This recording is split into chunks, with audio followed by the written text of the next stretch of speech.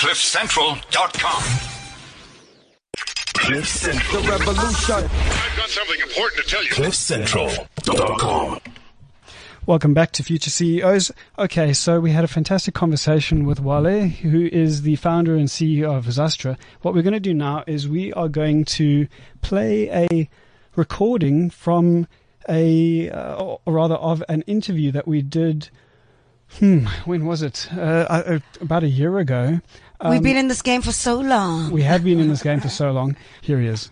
Anthony Farr, CEO of the Allan Gray Orbis Foundation. Welcome to Future CEOs. Thanks for joining us today. It's great to be here. Thanks for the invitation. So, would you mind just giving us a little or a brief overview of what the Allan Gray Orbis Foundation does and maybe a little bit of how you got involved? Sure.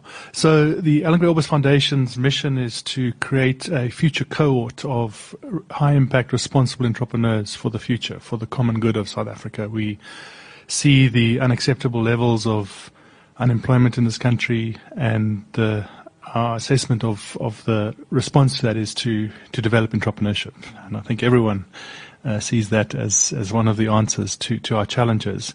But we've taken a slightly unusual approach to that, in typical Allan Gray style, we've taken a very long-term approach to this challenge and effectively are nurturing and growing these young future entrepreneurs from a very early stage.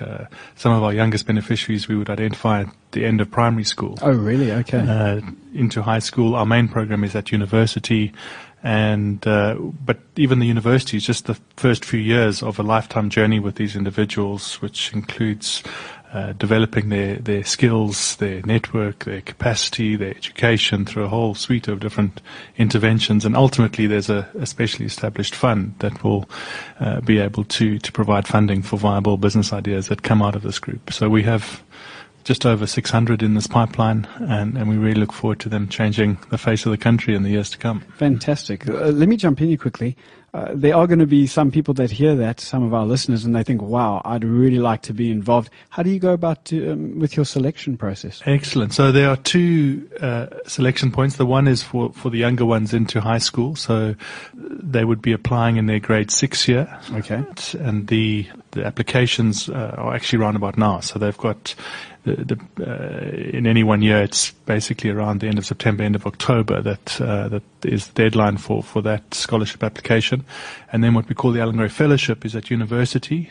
That happens earlier in the year. So the main people applying would be those in their matric year, and they would need to apply by the end of April of their matric year for this opportunity.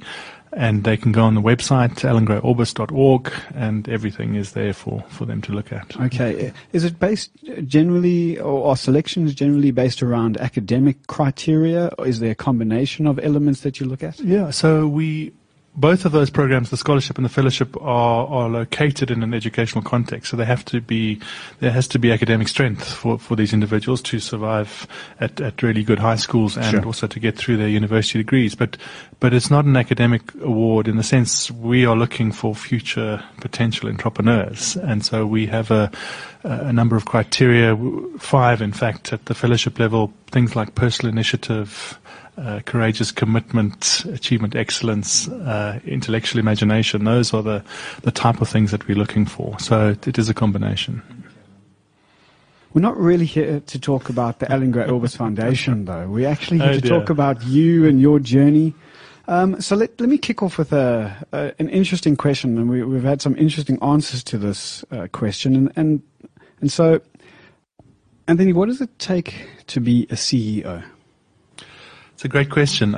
I think the reality is, as a CEO, you have overall responsibility for the entire organization that you're leading. So there needs to be a fundamental commitment and conviction to the cause of the business that you're working in, because it is going to take all of who you are. I think I would subscribe to the notion of example leadership, and so it's not just who you are 9 to 5. It's who you are as a person.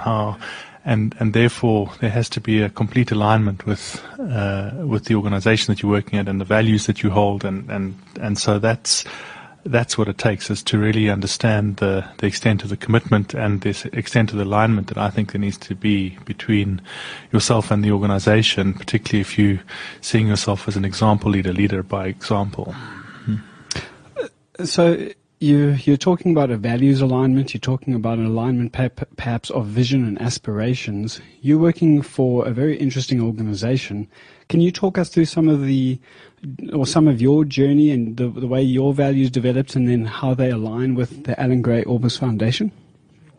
So I had a very traditional start in terms of my journey. Went to one of the good schools in Cape Town. Traveled a few hundred meters up the hill to UCT after that, and did a business science. At that stage, was very interested in finance and accounting, and so qualified as a chartered accountant.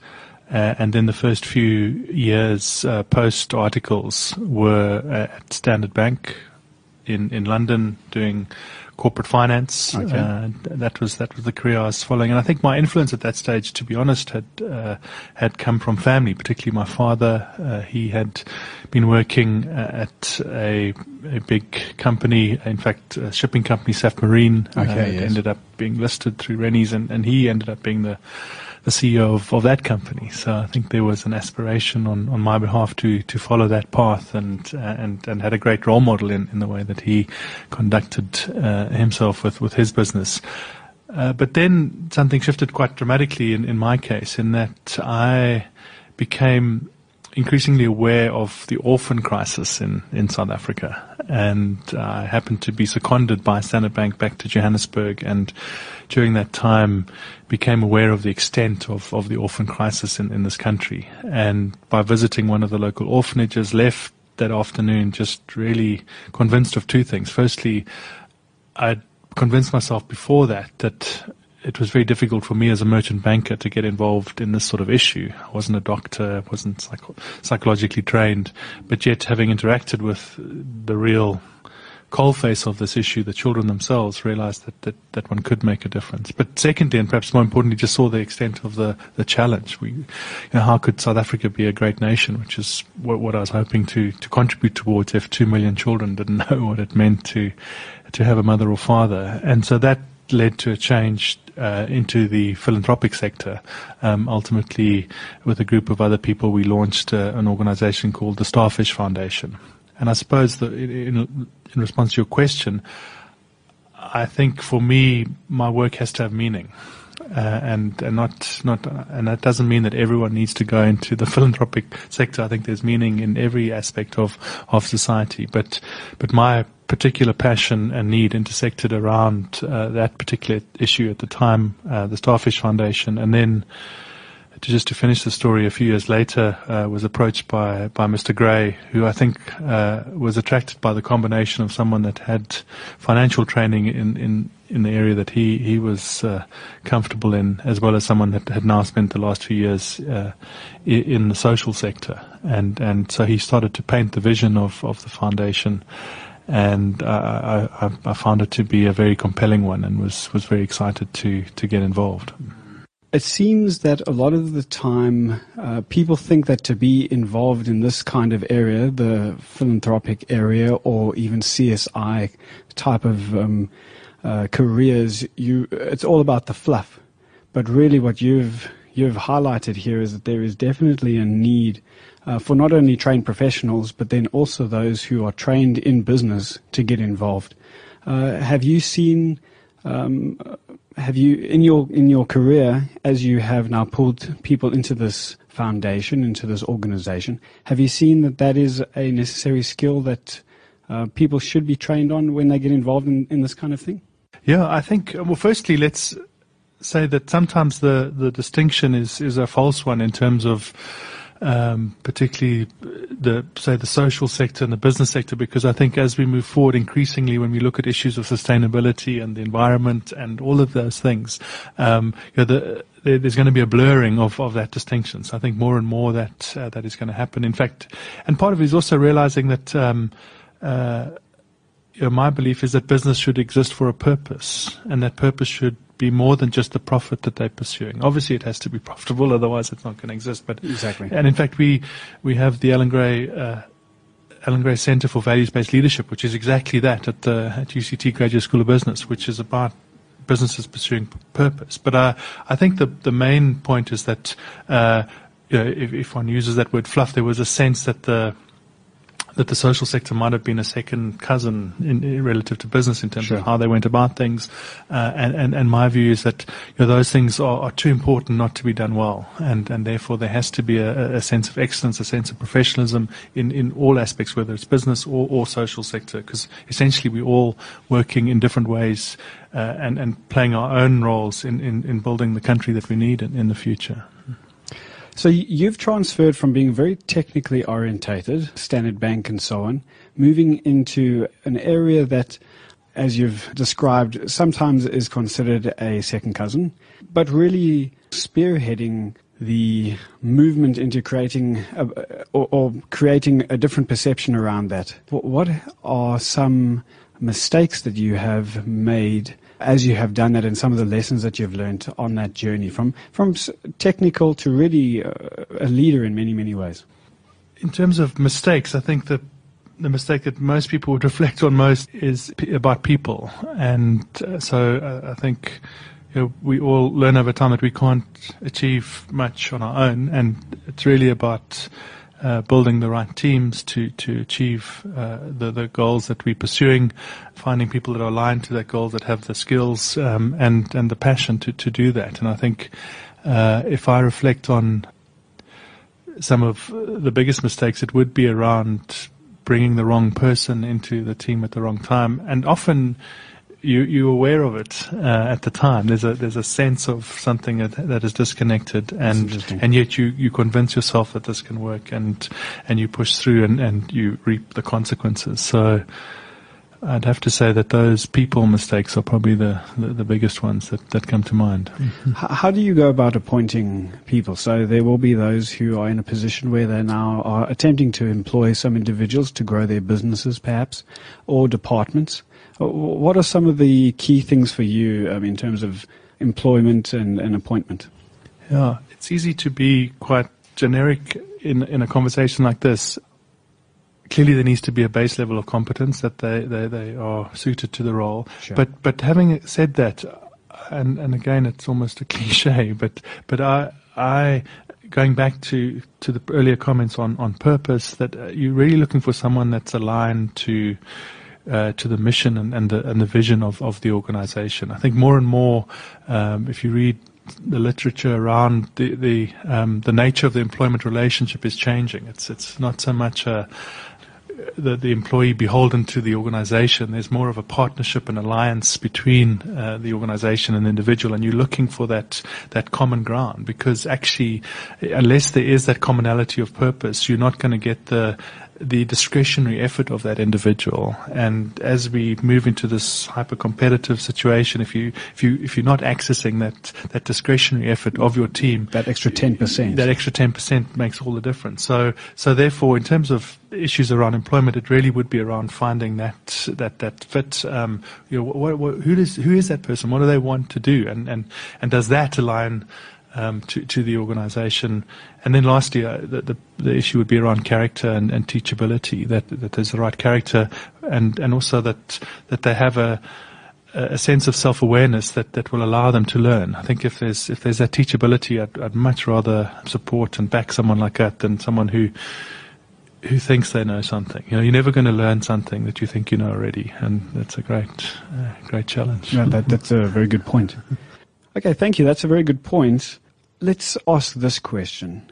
In your view, what don't leadership and management books teach about becoming or being a CEO? So many of our listeners are voracious readers. They really are trying to upskill themselves, but they're reading these books, and sometimes these books don't really guide us in the right direction. In your view, what aren't these books teaching? I think the answer to that is really the reality that as much as an influence as the CEO has, you've really got to have created a context, a culture in the organization where everyone is aligned. And I think I've been surprised. We have a very clear vision. We can set up very clear strategic objectives. You can have all of the stuff in place, but yet the misalignment happens very easily and very quickly. So I think the thing that maybe is missing in the academic or book world of leadership is just the complexity of life, and that actually if one's not talking to people the whole time, if there's not a constant reminder of actually what we're doing, why we're doing it, just little shifts in how things happen can have an incredible impact. I mean, one example from the foundation is that we're looking to grow these future entrepreneurs that have high impact.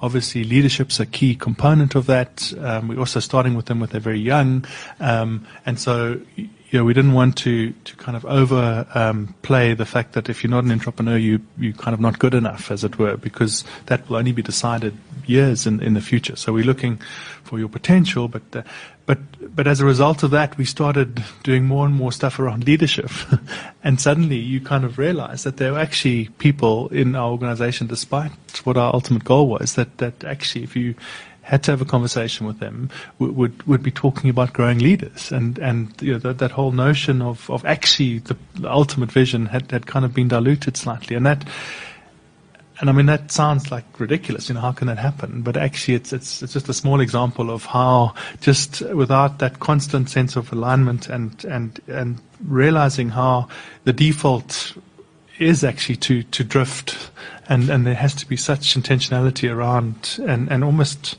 it feels artificial in a sense in terms of keeping people aligned to exactly what you're trying to do. No, I like that. A constant focus, a constant discipline, and constant reminder to individuals. As you said, there is a natural inclination towards drifting, sometimes toward innovation, which is a great word, or it's a nice buzzword. But when you're trying to achieve something as an organization, that's not always the way to go, especially when you have a very specific mandate or a very specific goal. Your biggest light bulb moment as you transitioned from being, again, technical to being a leader or a CEO, what was the biggest light bulb or aha moment for you? I'd have to say that the biggest moment for me in that transition was realizing that, and this might sound obvious, but that I wouldn't be able to achieve and be as successful in that role without the guidance of mentors and other people. I think, I initially thought that I could do it myself. I thought, it's fine, you're committed, you're going to work very hard, and yet I've realized that that if one takes that view and closes one's openness to advice and input from people, you're going to make mistakes that you could otherwise avoid. I think I was, in terms of a light bulb moment, I came across a statement by an individual called Annie Stanley that says you will never realize your full potential without coaching and mentoring. Okay, and I think that struck home for me. And so I have at a peer level, I have a group of 4 or 5 other CEOs that we meet with monthly and discuss issues, both work and personal, and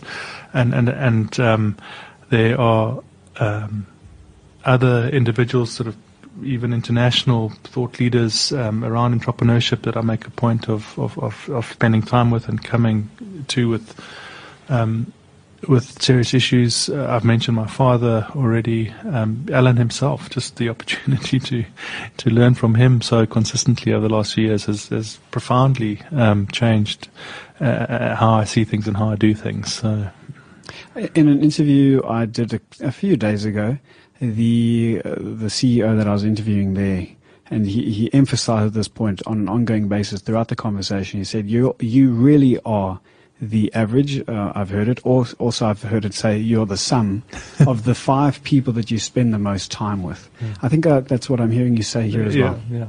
And adding a sort of a vertical dimension to that. Yeah. Sure, exactly. Thank you. Okay, so please finish the sentence for us. As a CEO, my highest priority every day is to ensure... Again, it's maybe like your previous interview. It's going to sound the same, but I think the most important contribution that I can make on a daily basis is to ensure that everyone's on the same page around the vision, and to be communicating that on a regular basis. That I think and I suppose maybe to extend that further, I think it's really kind of giving people clarity around how they are contributing to that, what if there are things that are preventing them from moving forward in that. So I think the highest priority in any particular day is to kind of move people the next step forward in terms of what we are trying to achieve in terms of the vision, and make sure that there's absolute clarity around that. It sounds pretty mundane and simple, but that's at the end result, that's what the organization's built to do. No, certainly not mundane. I wouldn't use that word. I think that, and even simple is not the right word, because it's not a simple process, but it's very pointed, and that's very important, that there is a very specific something that you do every day. And so, thank you for sharing that. Anthony, what's the best advice you've ever received? So you've spoken about these mentors that you have, these relationships that you have. Maybe you've received a lot of good advice. What's the best advice you've ever received? I think the best advice I've received would be around the importance of one's reputation and integrity. I think it's very seductive at times to look at doing things that will accelerate a particular aspect of growth, or that might be, and I think it's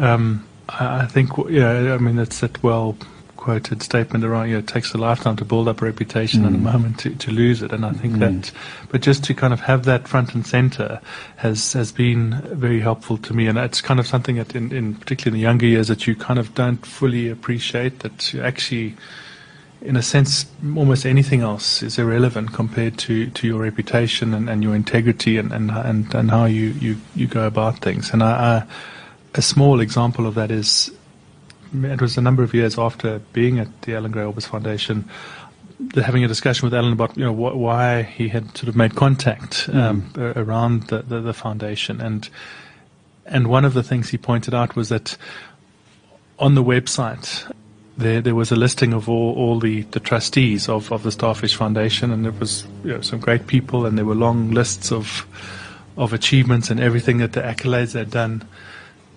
And he said that the reference, the biography for myself was just kind of 2 or 3 short lines, and he had been really struck by that in terms of just that. And I mean, one would never have imagined that something as sort of small as that would actually result in the greatest opportunity of my career. No, that's a very, very important point. I think especially when we're young, we are trying to find our place in the world, certainly, and often we think that needs to be, or our place needs to be found with accolades being shouted from rooftops and from mountaintops. But in this particular instance, that didn't win the other people favors, and in fact, the other approach helped you. Yeah. So thank you for sharing that. That's a very nice example. So what one habit do you attribute your success to then? I was really struck in the last few years by an approach to productivity called getting things done. I'm sure people are well aware of it. GTD, as it's sort of sometimes, David Allan is the kind of individual behind it. And one of the key things that he talks about is that actually our brain is an incredible organ for creativity and for thinking, but it's actually it's incredibly badly designed as a repository and then a kind of a storer of information. Okay. And actually, the best thing you can do is get all that stuff out of your brain into a trusted system, so that you know that to-do list or all of the things that you need to do have been captured, and it just then gives your brain the freedom and the margin to kind of do what it's best designed to be, which is creative and so on. So okay, interesting. And one of his sort of philosophies is in all of these things, it's really about crystallizing what's the next action.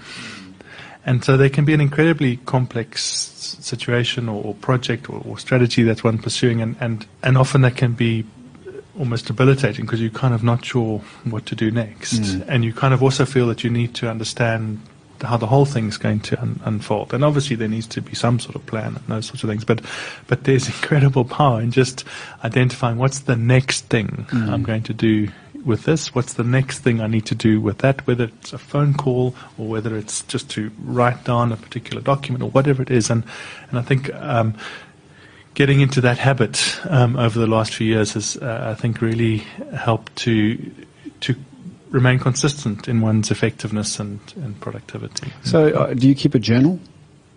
I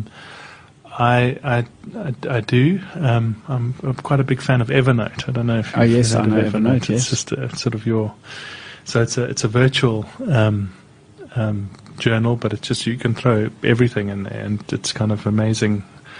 Kind of becomes very fertile for going back to different pieces of research you might have done or thoughts you might have had a few months ago, and to really kind of revisit that. And so that, and I think, that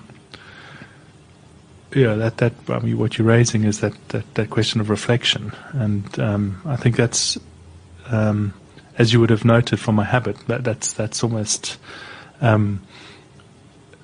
What I would see as one of my weaknesses is not reflecting enough. So there's I'm more execution driven than kind of reflection, and you need both, and I need to remind myself more to be more reflective more often. Okay, that's interesting.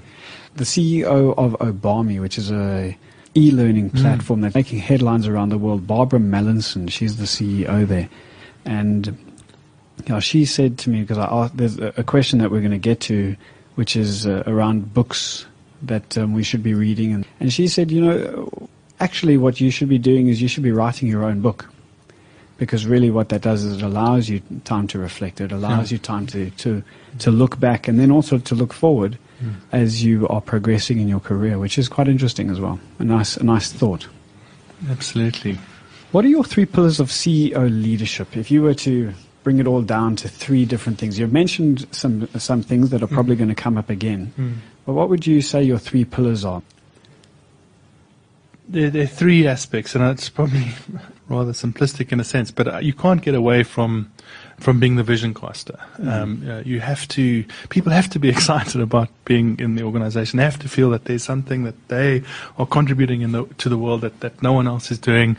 And the CEO, for right or wrong, is the primary vision caster of that. And so I think that's a key pillar. And if that's not happening, I think it'll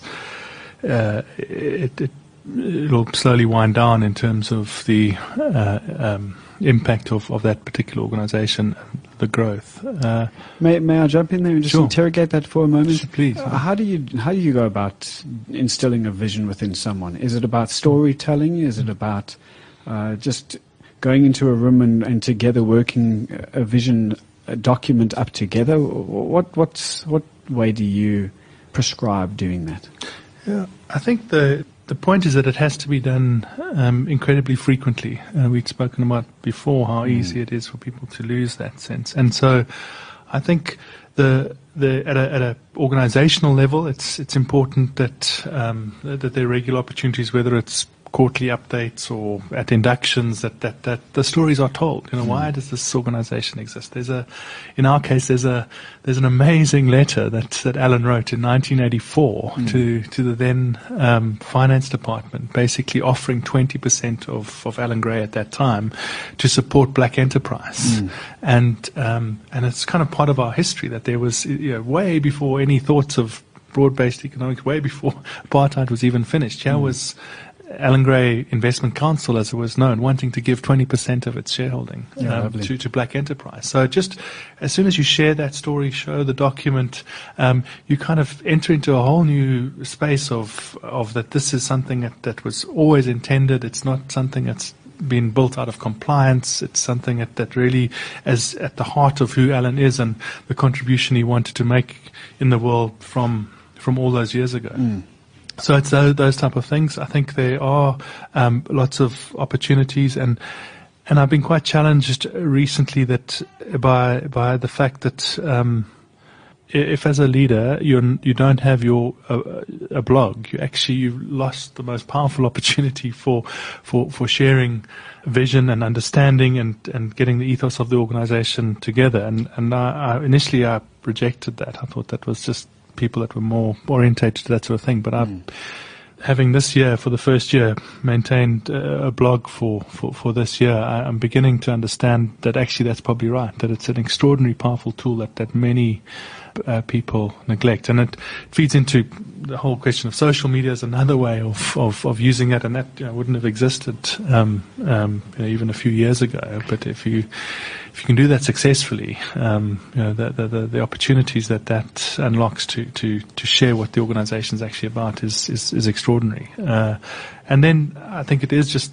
also the one-on-one time. So I don't think there's a silver bullet for this. It's really kind of a consistent, multifaceted casting of the vision and keeping people excited as to actually this is something I really want to be a part of. Oh, lovely. So what I took from that is that you're going to be blogging about this conversation. Is that right? Oh, absolutely. Okay. But that's the first. We've got it on record now. Yeah, exactly. So that's your first pillar, vision, to be able to continually infuse the vision into the organization and when we say organization, really the people in the organization, really the lifeblood. Pillar number 1, vision. Pillar number 2 and 3. Yeah, the pillar number 2 would be.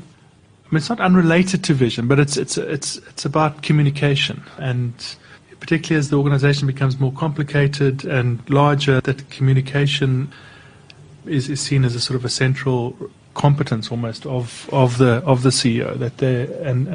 It's not something that comes naturally to me, but that the more there's sort of free flowing communication, that you've kind of created opportunities for that communication, for people to understand what other parts of the organization are involved in.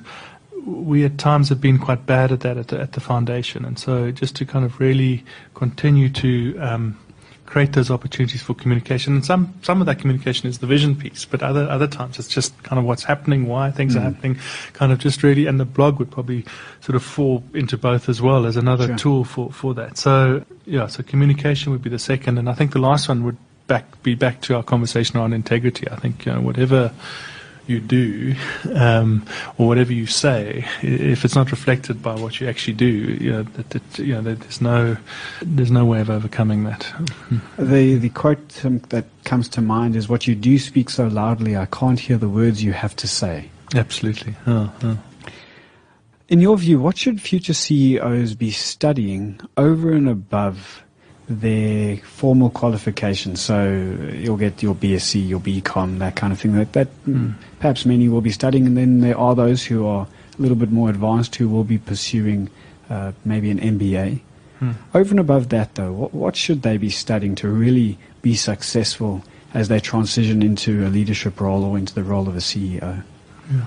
I think they have to be almost insatiably curious. I think the level of and the rate at which things are changing at the moment just demands that they're basically almost the moment they leave the steps of the institution they've just graduated from, much of what they've learned is already out of date. So I would really suggest that I can't give a prescriptive answer in terms of it will be dependent on the sorts of industry that they're involved in and what their interests are, but that they would really be ferocious in their consumption of information around whatever area it would be, whether it's, again, the sort of blogs in that area, whether it's books that are particularly autobiographies. I think that the learning that can come from reading other people's story, there's many forms of mentorship. It doesn't have to be a physical coffee with someone once a month. It can be reading that person, someone that you've never met, book, and can have as much influence on you as a physical relationship. Nice. And so I remember a conversation recently with another entrepreneur, and his comment was that it was at the time that Steve Jobs' autobiography came out. And he went as far as saying, if there, and this was only like a few weeks after the book had been released, Sure. and his comment was, if there's, in this case, an entrepreneur out there that hasn't read that book by now, I'd question how serious they are about their pursuit of entrepreneurship. Because here you have a once-in-a-lifetime opportunity of access to probably the greatest entrepreneur of the last few decades, and you're letting it sit on the shelf and not harnessing that for yourself. So I think, and obviously there's a whole new world that's opening up now with these free online courses, and I really, I don't think you can overlearn in the way that things are changing, and because actually it's not, it's those sort of, when we spoke about that shift from technical understanding to more leadership and other things, and that technical understanding is becoming obsolete so quickly that you have to keep informing yourself of these other things. Yeah, and what's interesting, and it comes up time and time again, vision of course comes up time and time again in these interviews that we're doing. And well, I don't know of any organization that sits you down and says, well, here are the ABCs of how to instill within an individual enthusiasm around a particular vision. I mean, it doesn't happen.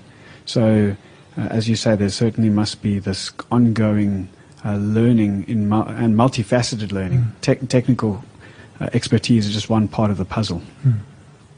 What books would you recommend future CEOs read? I know you've said, well, perhaps it really comes down to the individual's interests and so on, but what books have stood out for you? What books have really helped you?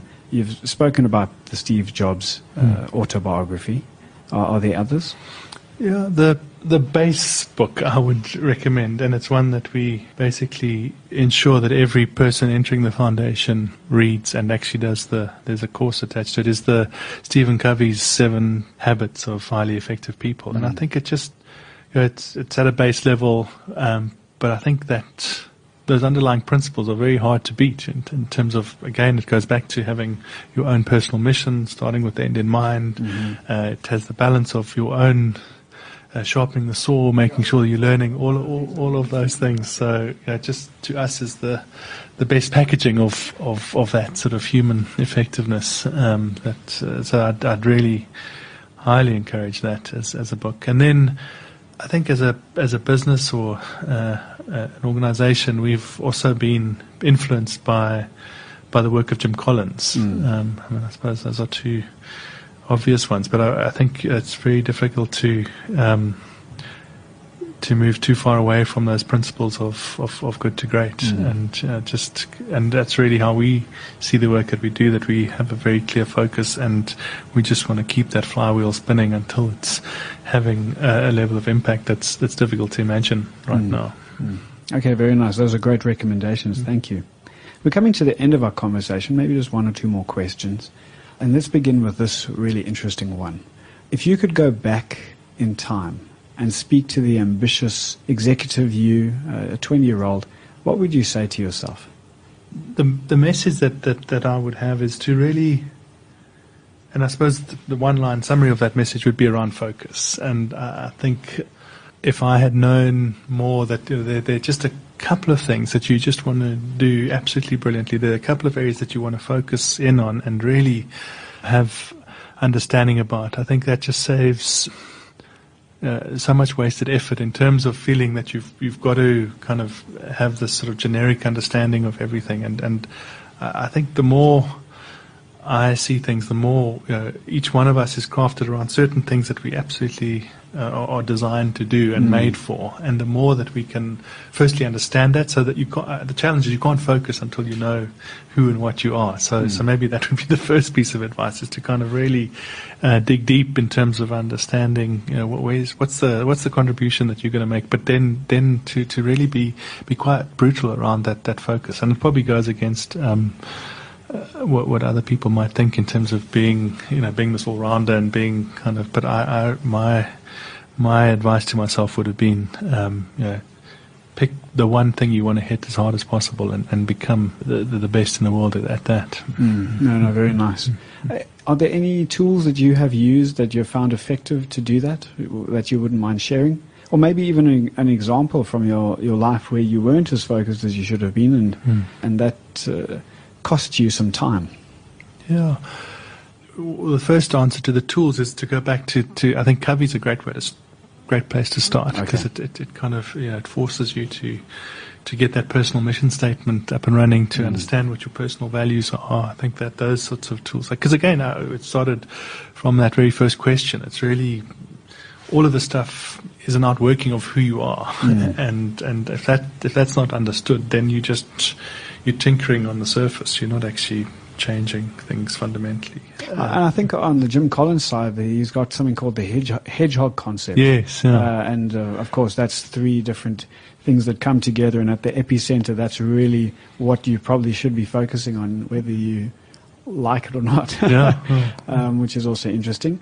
And then maybe an example from your life where there wasn't that focus, and there was a little bit of maybe time cost involved. I think maybe an example, it's probably not a great example, but just from the Starfish days, so I'd gone into that sector, and yet there was, there's so much temptation actually then to, I suppose it was a new industry. I'd kind of come out of banking and was now in a different sector, but you kind of are attending a lot of conferences, or you're engaging with a lot of people around a lot of different things that are broadly related to the orphan crisis. But I think at that stage I didn't have a clear enough sense of what's the real contribution that can be made, that I want to become and understand better than anyone else, and I think it sort of manifested in a sense of, even organizationally, Starfish didn't have as much clarity as it perhaps should have in terms of what particular programs it would or wouldn't support. It became a more generic, at that point, support of the orphans, rather than understanding what the kind of critical thing was. Are you almost talking about focusing on a niche within a niche, if we could phrase it that way? Yeah, I think it's just, and in this case, it's not. It is. I suppose what I've described is that, but that makes it sound more. The point is that the social sector broadly around children is a universe in itself. Absolutely. So even though you could fool yourself quite easily that actually, that's what I'm focused on, the point is that is so broad, so that you're not going to kind of get to a depth of understanding of a particular aspect. So it is a niche, but I think it's also, I suppose it's not to the extent of you actually, there's one tiny little thing that you do that sort of could become obsolescent in a year or two. Okay, I hear what you're saying. All right, that's very important. Anthony Farr, the CEO of the Allan Orbis Foundation. It's been a really, really good conversation. Thank you for sharing with us. Are there any last words that you would like to share with our future CEOs community and listeners? Yeah, firstly, I'd really want to commend all of you out there that are determined to make an impact, that you're really wanting to become the best of who you are. And I really, really want to encourage that. Our country needs the sort of leaders, the sort of skills that you've dreamed of creating for yourselves. My only advice is, let your purpose be about something greater than yourself. Particularly even this notion of a CEO. Don't even think about the title. Just think about how you can make the greatest impact. And I think one of the biggest learnings that I've had over these last few years is that if the satisfaction, the reward that you get from pursuing something greater than yourself is infinitely more than the benefit you'd ever get from something that was driven more purely by self-interest. Anthony, thank you very much. It really has been a pleasure, and we wish you and the foundation all the best. Thank you very much. That was Anthony Farr, the CEO of the Allan Orbis Foundation. CliffCentral.com